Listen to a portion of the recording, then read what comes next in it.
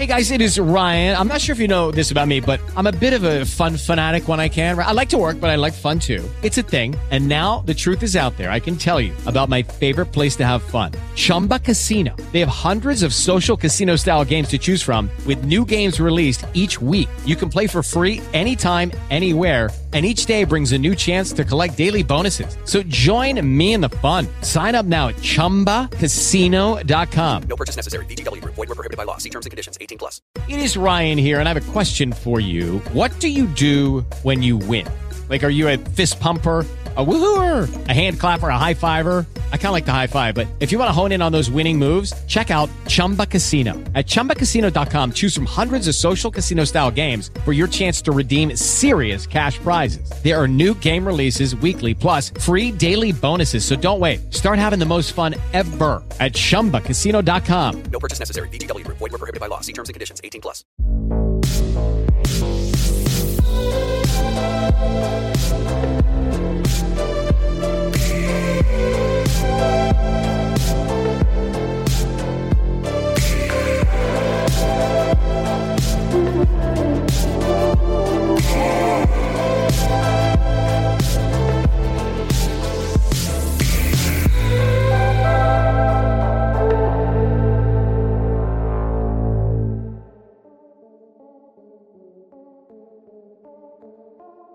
How bad are the injuries?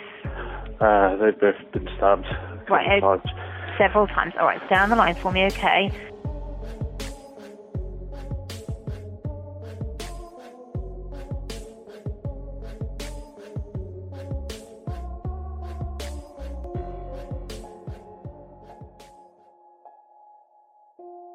It was a cold winter night in Norton Fitzwarren, England, on the 21st of November 2021.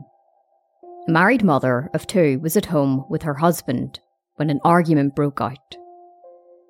Shortly afterwards, she was lying in bed alone in the bedroom when her silence was shattered by deafening screams coming from somewhere nearby.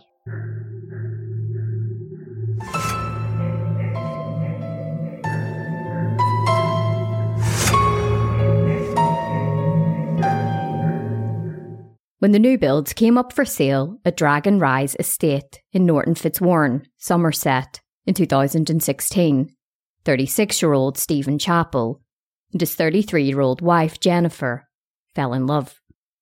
They set their sights on a 3-bedroom townhouse that included a well-manicured garden and a parking space just out the front. Dragon Rise Estate was just a stone's throw away from the centre of the village, making it a very desirable area for families and workers alike. The couple had 2 young sons, one born in 2015 and the other born the following year, and the turnkey homes would be perfect for the young family. They secured a mortgage for the £250,000 home and moved in. The Chapples were a hard-working couple, with Jennifer working at a local garden centre and Stephen working as a computer teacher at a secondary school. Greg Mockridge, head teacher at West Somerset College, said of Stephen, "Steve was a fantastic colleague at West Somerset College, a brilliant teacher that cared deeply about the students in his care. He led innovations in the use of technology across the school, as well as within his own teaching." At Jennifer's place of employment, she was known for her welcoming and friendly demeanour. Rob Brooks, the manager at Otter Garden Centre, said of her, "She was a well-loved member of staff and a very kind person. We all loved her, and so did the customers." Both Stephen and Jennifer were extremely devoted to their children and absolutely adored being parents. They were familiar faces in the estate, where Jennifer was known for her love for dogs. No matter how busy, she always made sure to stop and pet each dog she saw in her travels throughout the neighbourhood. As one neighbour, Barbara, said, "She was always really happy and would always stop for a laugh and a joke. Her hair was always bright, just like her personality." While Dragon Rise Estate was perfect for the Chapple family, the new built homes didn't have enough parking spaces for the residents, and it resulted in the residents parking in whatever space was available. Each home only had one parking space, but the public transport in the area wasn't the best, so most residents had multiple cars, including Stephen and Jennifer. This resulted in people trying to fit 2 cars into one space, which sometimes resulted in their neighbour being blocked in. As one resident, Sharon Sedgebeer, said, "It's horrendous. People park at bad angles, on corners, blocking driveways, because spaces are just so limited." The parking situation was never a bother for Stephen or Jennifer. That was until 2022, when Jennifer learned how to drive and they purchased a second car. Trying to park 2 cars on the single designated parking space proved to be difficult for the couple, and they needed to manoeuvre the cars in such a way that they were off the road. Sometimes this meant that Stephen or Jennifer's second car was encroaching on the parking space of their next-door neighbour, 34-year-old Colin Reeves and his wife, Kaylee Louise, and their 2 children, had moved in next door to Stephen and Jennifer back in 2018. Reeves was a former Commando Royal Engineer. He had served in Afghanistan, and his time in the army had seen him earn a number of medals, including the Afghanistan Campaign Medal and the Queen's Diamond Jubilee Medal. While serving in Afghanistan, Reeves' roles included manning positions on campus and carrying out shifts in hospitals, which dealt with casualties. He had seen his friends die, and he had handled detainees of terrorists. In 2017, he left the army and began working as a lorry driver. During this role, Reeves was involved in a serious crash when an elderly woman fell asleep at the steering wheel and smashed head-on into him. He had fallen unconscious, and he struggled with flashbacks from the crash. At first, the relationship between the 2 couples was amicable, but this changed with the introduction of the second car. While Stephen and Jennifer never parked over Reeves' parking space, their car did, to a degree, limit the access to it, and it required them to manoeuvre around the Chapple's car to get into their own parking space. This led to a handful of heated disputes between the 2 couples over the course of 2021, which began with Reeves telling Jennifer, "You can't park there." She replied, "You don't own the road." The tension became so intense that Reeves installed a camera which pointed at the parking space.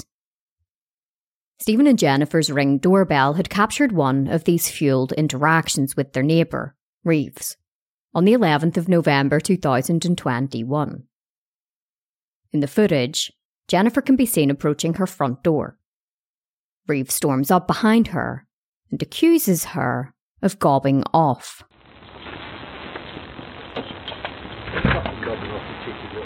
She's the one who started it, so what's that? You fat. In regard to the gobbing off comment, a couple of days beforehand, Jennifer had been involved in a heated argument with Reeves and his wife, Kaylee, regarding the parking spaces. While the audio is difficult to decipher, Reeves called Jennifer a cheeky little bitch. In an aggressive tone, he then called her a fat bitch, as well as other derogatory terms, as she responded, "You're the one who started it, so fuck off." She then unlocked her door and quickly darted inside. I'll be uploading the video of this incident up on my Patreon page. You can find the link in the show notes.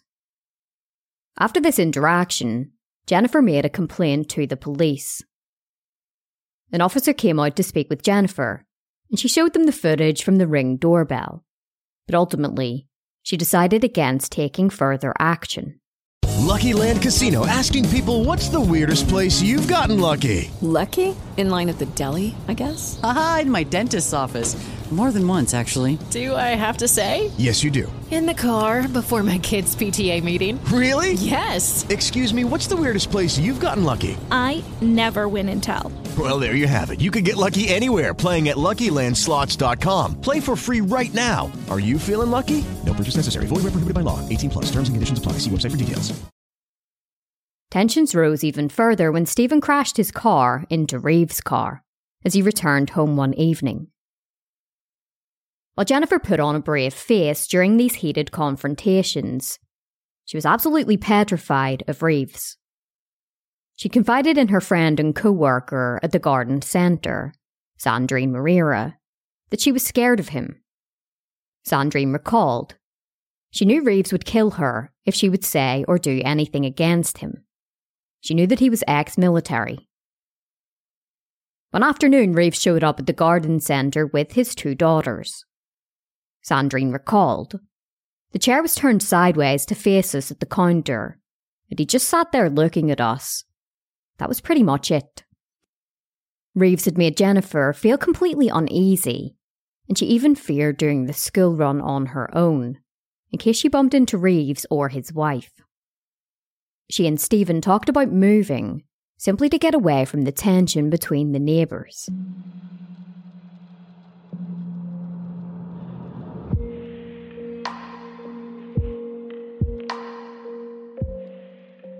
It was a brisk winter night on the 21st of November 2021, when a phone call came in to Somerset Police at around 9:45 p.m. You're through to the police. What's the location of your emergency?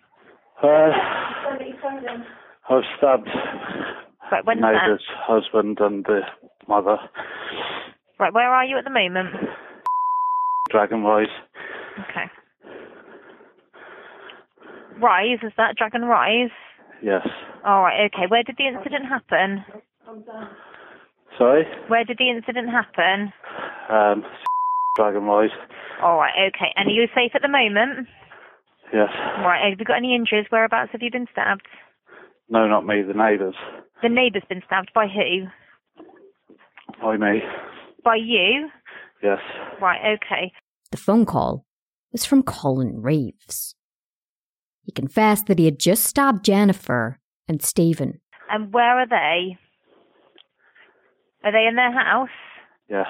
All right, stay on the line for me, okay? How bad are the injuries?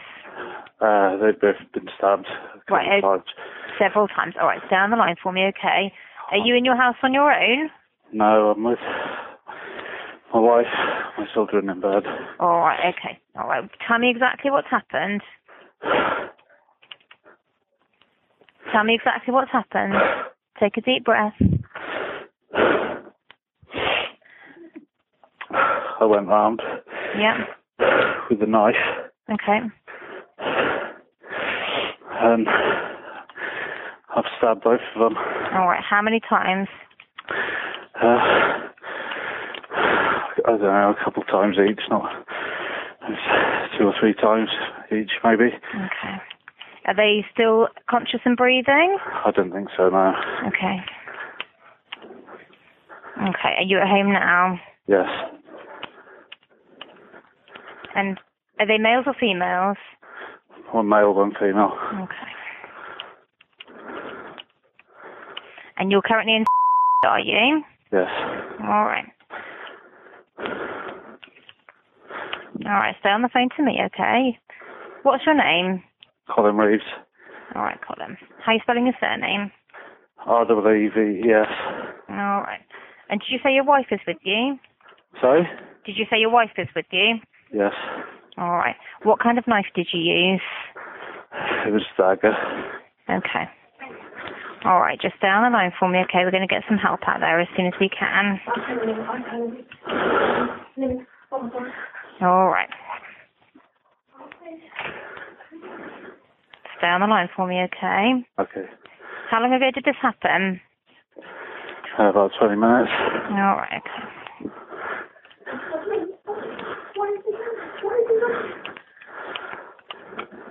All right, Colin, just stay on the line to me, okay? We're going to get some help out there. So you stabbed them both several times? Yes. Where's the knife now? It's in my house. Okay.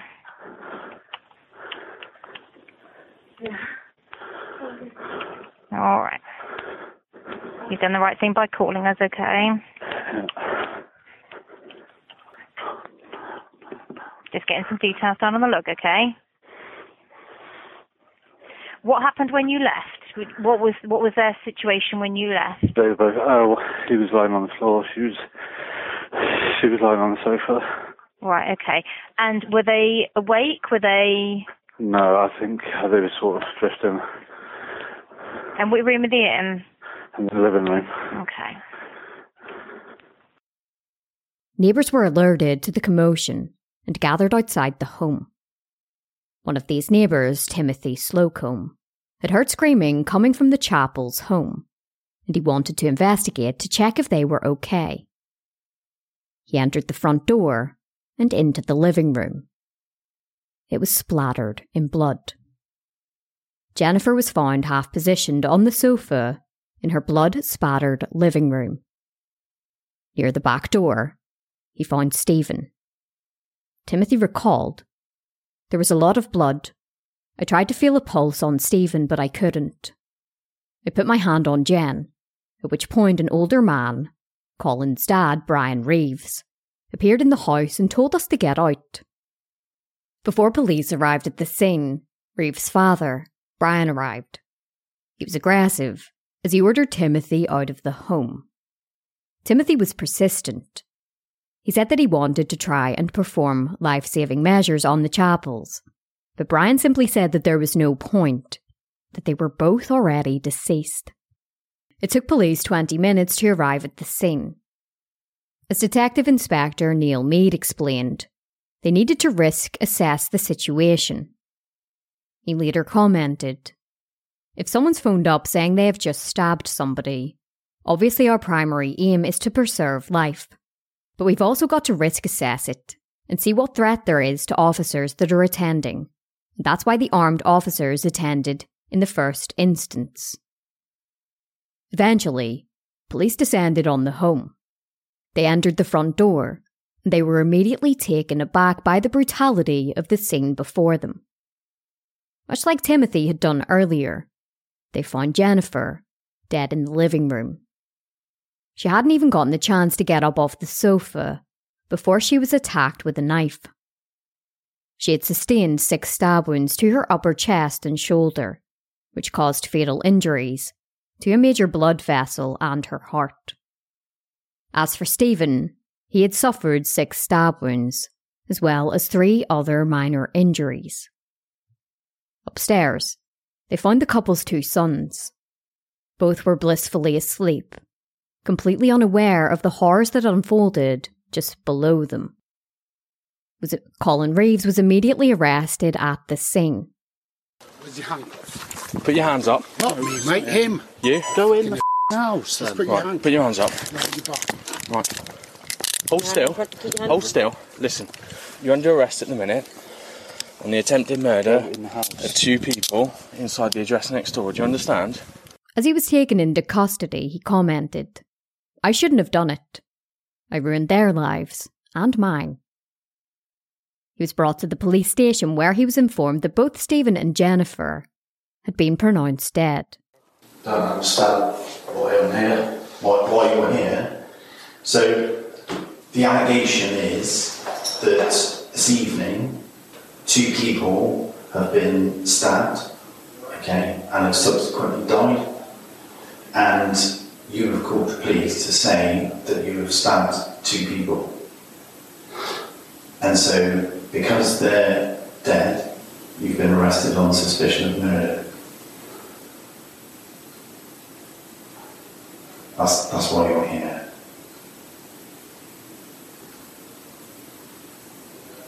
There's probably a lot to take in right now. Just doing my job.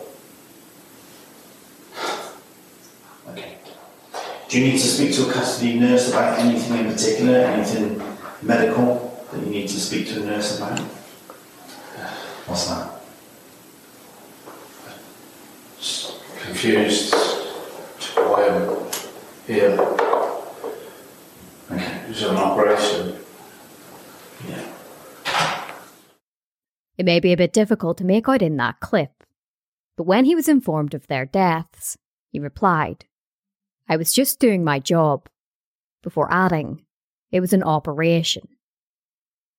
However, when Reeves was brought in for further questioning, he refused to speak.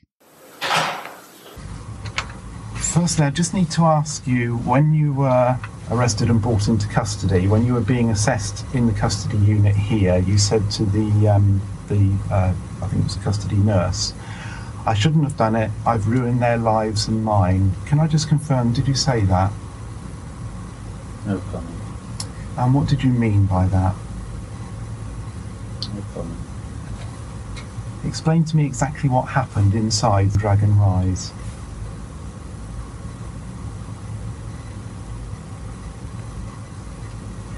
Did you kill Jennifer and Stephen? No comment. How were you involved in their deaths? No comment. Reeves' wife Kaylee, however, provided a statement. She stated, "It was bugging him for months. He just let it go by, but it got to the point where he was finding it so difficult to get in and get out of his allocated parking space. So he just told them one day, 'Look, you can't park there. You're making it difficult for me.'" Her husband had already smashed into Colin's car. She told investigators that she had suffered grief from the Chapples, telling investigators, "If I was in my kitchen, she'd walk past, and she'd always laugh at me, stick her fingers up at the camera. I could never go and do the school run without her giving me dirty looks." As investigators were interviewing Reeves, tributes for the couple came flooding in. One friend wrote online, "Make time for your friends. Make that visit to see family. You never know what could happen tomorrow." Another friend wrote, "Absolutely unbelievable. Cherish your friends and family. You really don't know when it will be too late." In addition to the online tributes, a makeshift memorial began to grow outside the couple's home. Members of the community grappled with their grief as they left behind flowers and cards of condolences. One card from a neighbour read, "Jennifer, you lit up the street with your smile. You and Steve have been such wonderful friends since you arrived in our lives. Such a kind and welcoming couple. You have left a void that will be felt across those who knew you. Words can't express how much we'll miss you." Due to the fact that police had been called out to the couple's home because of the arguments with Reeves in the past, the case was referred to the Independent Office for Police Conduct. While many neighbours of Stephen and Jennifer knew of the turmoil between them and the Reeves, the murder still stunned them to the very core. There's not much in this world more terrifying than the idea of your neighbour creeping into your home in the middle of the night and stabbing you to death as your children are asleep upstairs. One neighbour stated, "Police have been out there on at least 3 occasions because of the parking. To think that you can get so angry about it when you all live on top of each other, like we do around here. It's just much easier to get on with each other. People are absolutely stunned that this has happened. I think they're just hiding in their homes, scared, to be honest. They're all young first-time buyers around here. It's dreadful." Another neighbour named Sarah spoke about Stephen crashing into Reeves' car. She stated, "Things got even worse between them after that point. Both sides dug their heels in and were equally to blame for the dispute. The community truly came together in the wake of the shocking murder. Stephen and Jennifer had left behind 2 little boys, and the community wanted to do anything to try and make the family's grief just that tiny bit easier. A Just Giving was established, which read, "Stephen and Jennifer Chapple were devoted, loving parents that were loved by many. Sadly, they were taken away from this world far too early, leaving behind 2 beautiful children." This page has been set up by the couple's close friends to raise funds to support their family and children in their time of need. We appreciate any donations received. It had a target of £5,000, but it reached over £23,000, as news of the case spread across the nation and social media like wildfire. One friend of the couple commented of the support, "It's a real reflection of how special Steve and Jennifer were." In addition to the financial support, members of the community came forward in droves with gifts for Stephen and Jennifer's children. a collection point for Christmas gifts, was set up at the local village hall. Chairman of the village hall, Don Wyatt, told BBC Radio Somerset, "We've just said yes, we would want to help, and that's what we've done. We've given them a Christmas, I hope. That's the most important thing." 2 days after the murder, Reeves appeared in court. He shuffled into the courtroom wearing a prison-issued tracksuit, and he only spoke to confirm his name and address. After a 2-minute hearing, he was remanded into custody. As he was led from the courtroom, one of his relatives shouted out, "Love you, bro," while another told him to stay strong. The following day, Reeves appeared in court once more, but this time via video link. He was charged with 2 counts of murder. The court was informed that Reeves's defence team had approached a specialist psychiatrist with knowledge of traumatic stress disorder from military service. No bail application was made, and Reeves was ordered to return to court on the 23rd of December for his plea and trial preparation hearing. The tidbit of information regarding the specialist psychiatrist made it abundantly clear what route the defence were planning on taking. That Reeves was suffering from post-traumatic stress disorder from his time in the army.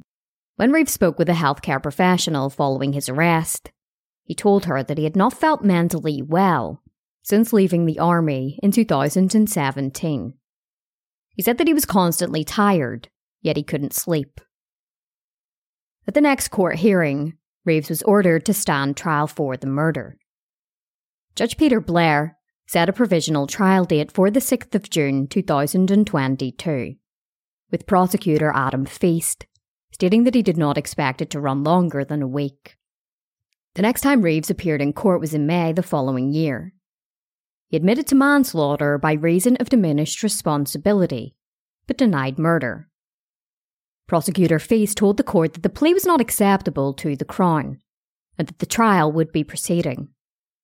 Mr. Justice Garnham said to Reeves, "Your trial date, as you know, is for June 8. You heard there is more work being undertaken by your defence team, and I am sure they will be speaking to you before this date. In the meantime, you shall remain in custody."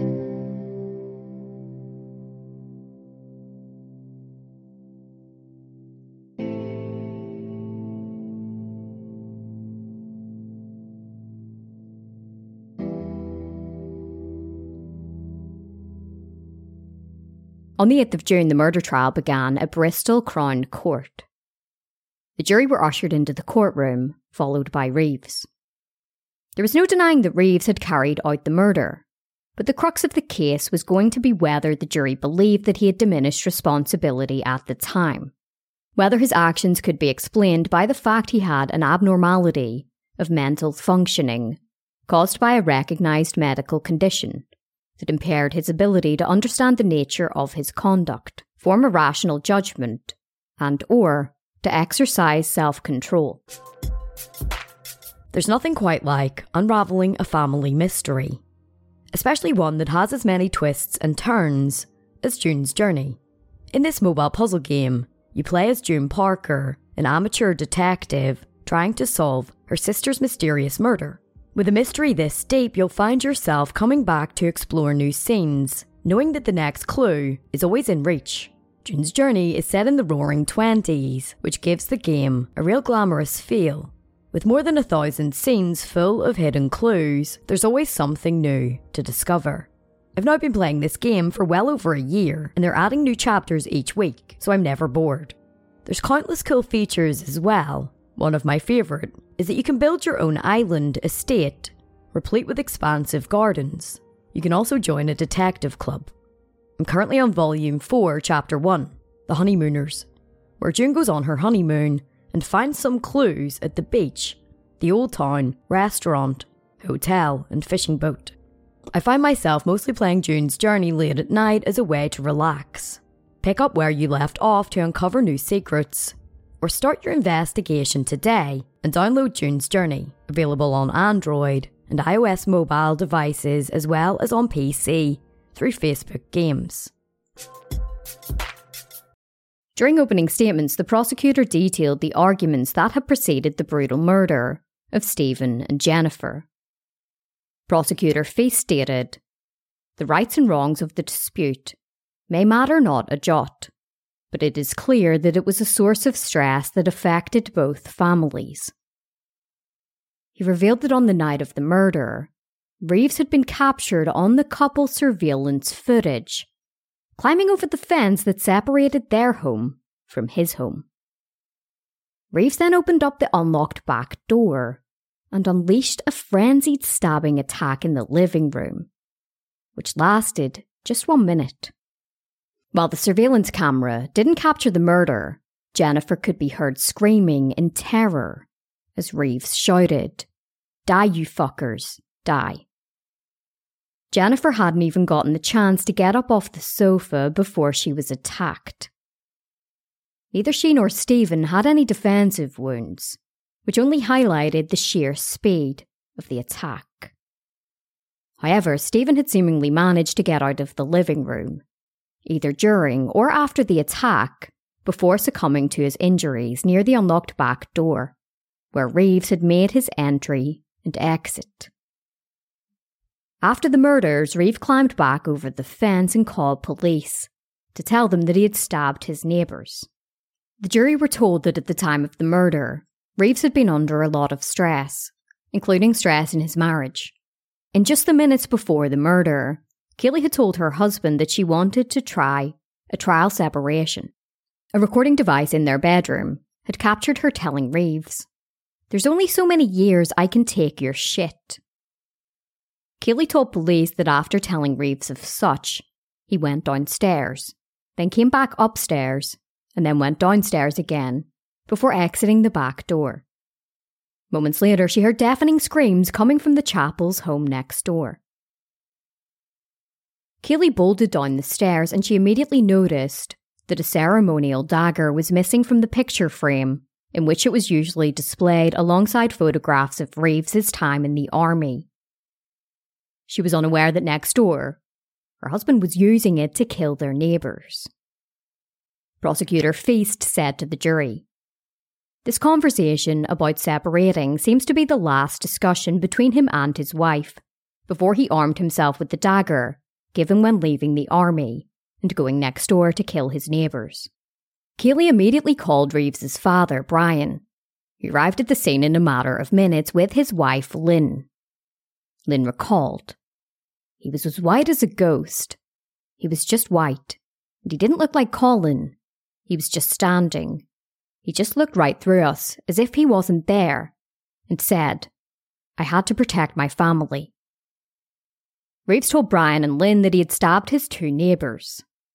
Brian then entered the Chapple's home to find that a neighbour had already discovered the gruesome scene. It was at this moment that Reeves called police to confess to what he had done.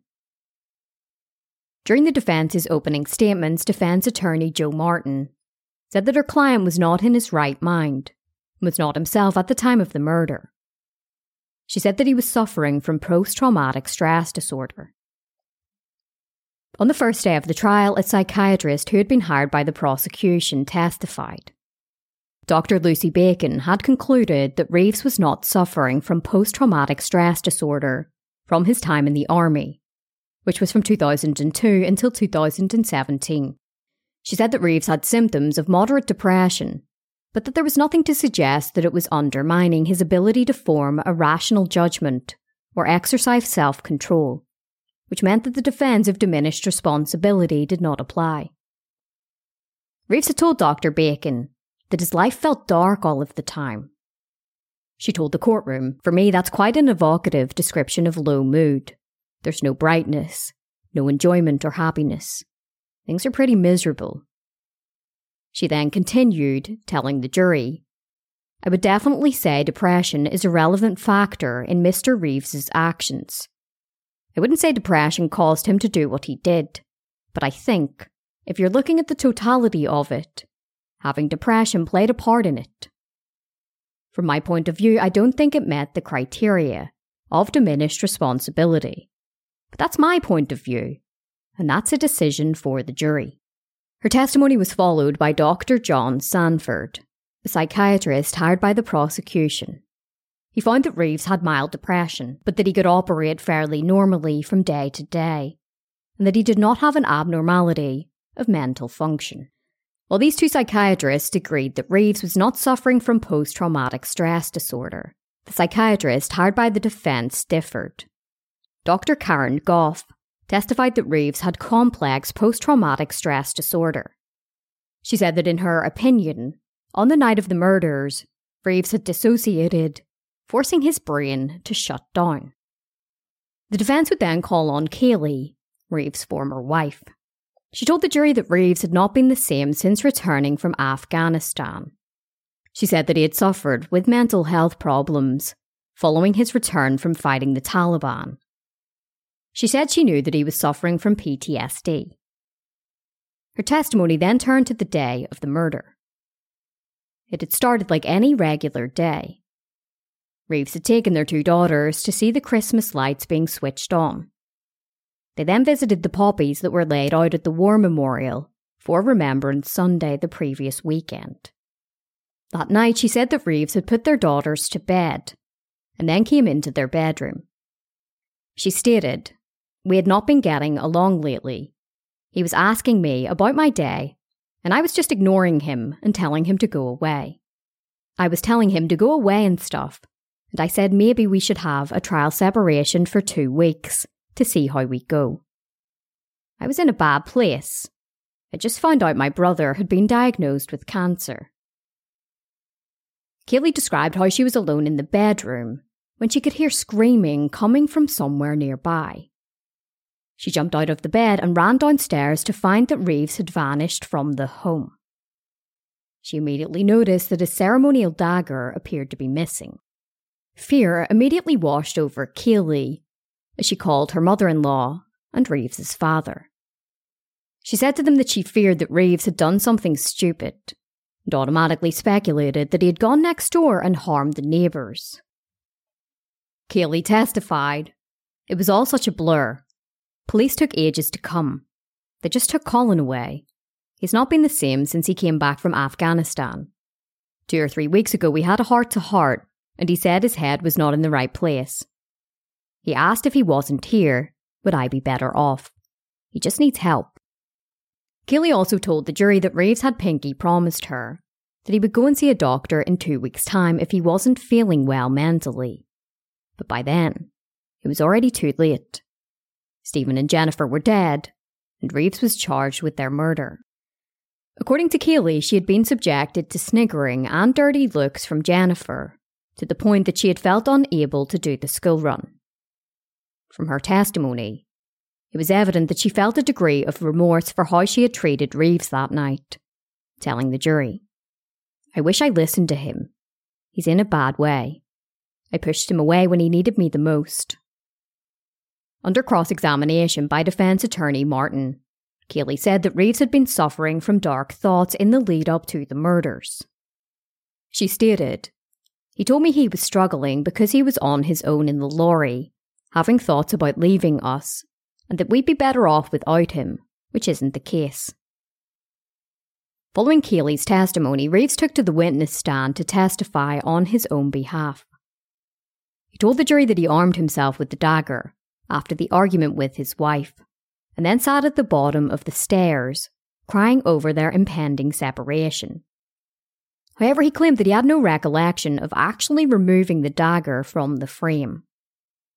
He claimed that he was triggered by the garden security light while climbing over the chapel's fence, which reminded him of a war zone. He said he went into buckle position on the floor, but then claimed that he had no memory of what happened next, which meant no memory of the actual stabbing. He said to the jury, "By the time that light came on, I remember being down on one knee. I felt as though I'd been seen. The white light was always a trigger for something, like someone setting off a trip flare. It was a feeling like something was about to happen. What you're trained to do in this situation is to get cover. I was trying to get down on my belt buckle and lie down on my front so I wouldn't be seen or get somewhere to cover." He admitted that he had carried the murder out, but said that he had no recollection of it, nor did he have any clue why he killed Stephen or Jennifer. He said the next thing he remembered was being in his living room as Kaylee shouted at him. He stated, "I feel ashamed, disgusted with myself for what I've done, for the pain and suffering I've caused. Those children will never see their mum and dad again because of me. I cannot understand why I did it." What was peculiar about Reeves' testimony was that he claimed that he remembered nothing. Yet when he called police, he was able to give the police dispatcher a detailed description of the murders, including where Stephen and Jennifer's bodies were to be found. He said, "I was just in shock. It was not reality. It was almost a dream. I couldn't make sense of how or why." Under cross-examination, he was asked why he gave the no comment to investigators during his interview. He explained, "I couldn't understand or make sense of what had happened, but I knew what had happened, so I was worried about what they were going to ask me. The whole time in police custody, and the start of being in prison, I was in shock. Because of the shock I was in, I thought best in that situation to say no comment." Testimony then turned to Reeves' mental state. He said he struggled to talk with psychiatrists about his problems and had never discussed his childhood with anybody. He said that he'd been the victim of domestic abuse while growing up and had struggled with suicidal thoughts since he was 12 years old. He said, "I never talked to anyone as I thought it was a sign of weakness. I always tried to be tough, and I didn't want to look weak in front of my father or anyone else. I never understood any different." While growing up, Reeves had been the victim of domestic violence at the hands of his father, and he watched his mother be hit by him on numerous occasions. According to Lynn, Brian had sought out help for mental health issues, but when her son developed into an adult, he couldn't do the same. Instead, he bottled all of his feelings up. The jury then heard that Reeves was returned early from his tour in Afghanistan to face a court-martial for a previous drunken assault in Norway, where he was doing Arctic training. This denied him the opportunity to decompress following a 6-month tour, his defence team said. Upon returning home from the army, Reeves admitted to drinking heavily, which always resulted in explosive arguments with his wife.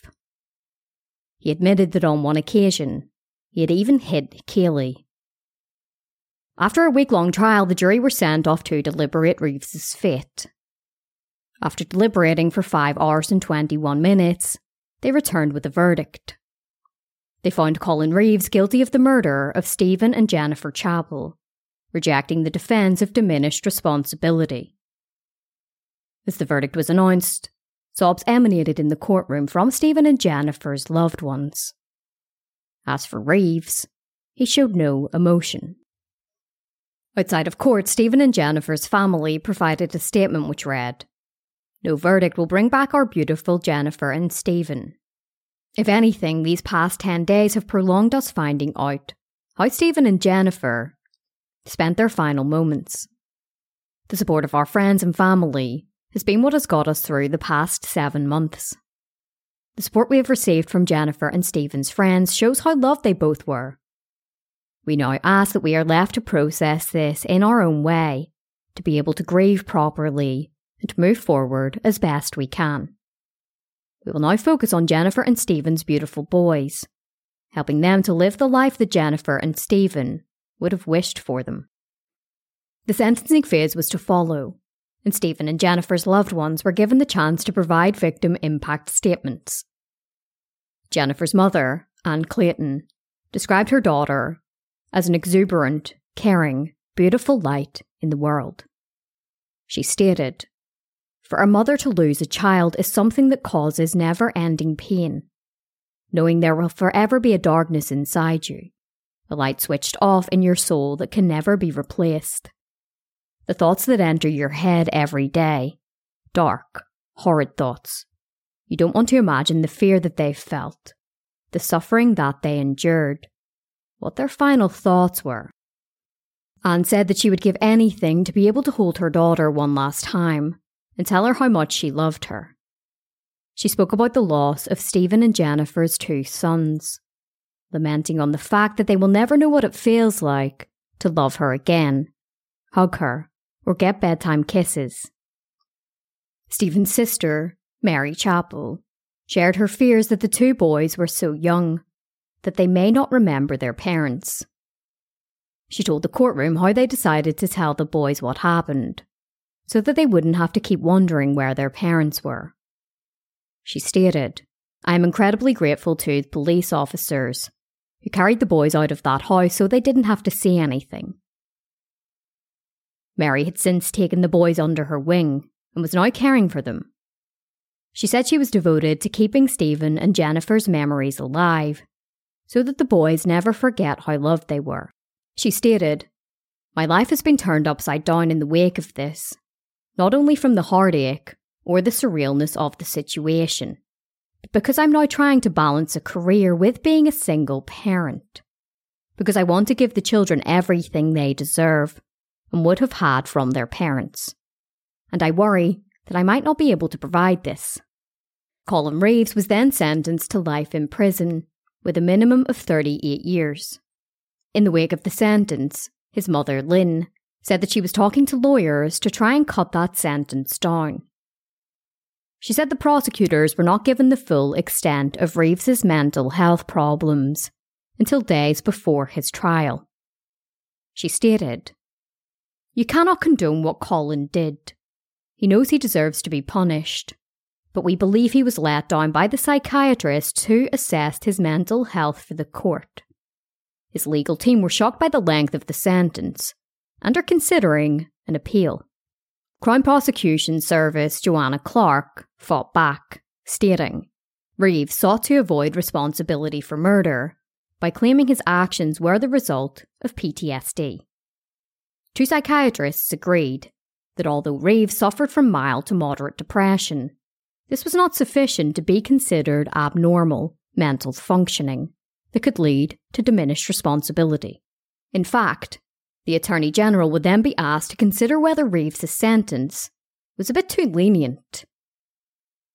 However, the attempt to increase his sentence failed. The Attorney General's office ruled that the minimum of 38 years in prison was appropriate. What started out as a trivial argument over parking spaces became more and more toxic as the months went by. While Stephen and Jennifer Chapple feared Colin Reeves, they probably had no clue of the level of violence he was capable of until that cold winter night.